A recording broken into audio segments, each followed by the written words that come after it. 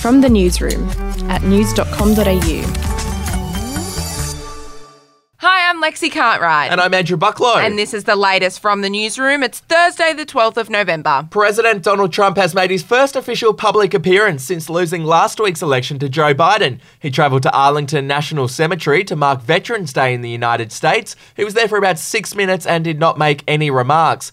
Now, apart from one round of golf, Mr. Trump hasn't left the White House since Election Day, instead remaining inside where he's been tweeting baseless claims about widespread fraud. Still in the US, and the country has reached a grim milestone, recording more than 1 million new coronavirus cases in the past 10 days. Today, Texas became the first state to record 1 million cases. In the city of El Paso, there's already 6 mobile morgues and 4 more trailers have been requested. Back home now, and Australian security agencies are on red alert ahead of the release of a report into whether Australian Special Forces soldiers committed war crimes in Afghanistan. With Prime Minister Scott Morrison expected to outline the government's next steps in response to the report later today, the intelligence community is readying for a potential response from Australia's enemies.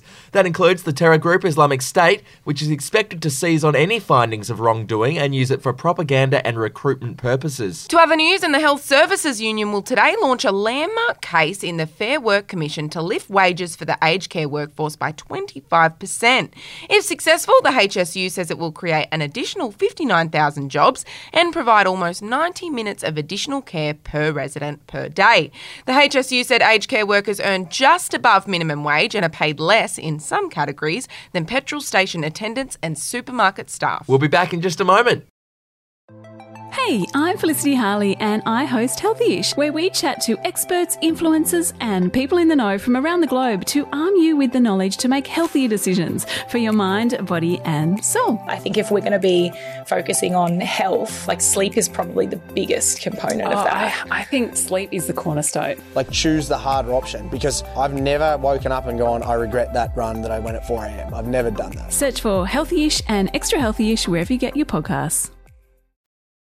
To sport now, and the State of Origin series will be decided in Brisbane after New South Wales smashed Queensland. Oh, they Lexi. did all right, Bucky. The Blues won 34-10 in a dominant victory at ANZ Stadium last night. Now, the decider will be played at Suncorp Stadium next Wednesday, but look, it's not going to be easy for the Blues because the Maroons have won 11 of the past 13 games in Brizzy. And finally, in entertainment, I love this story so much. Spare a thought for this 23-year-old virgin who appeared on UK dating show Naked Attraction. Oh dear, talk about jumping in the deep end. If you haven't seen the show, it basically sees contestants pick a prospective partner based only on their naked bodies. Oh. But it was all a bit too much for a contestant named Brian, a virgin who likes fine food and classical music. He had a bit of a freak out. Have a listen. You look like you're about to faint, Brian. Sorry, I need a moment. Anna, can I have a little moment? Of course you can. Apologies, yeah. I need to think. Yeah. Go and have 5 minutes, love.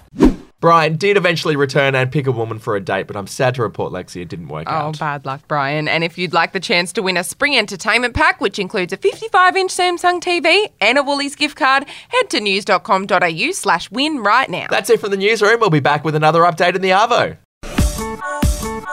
Your update from news.com.au.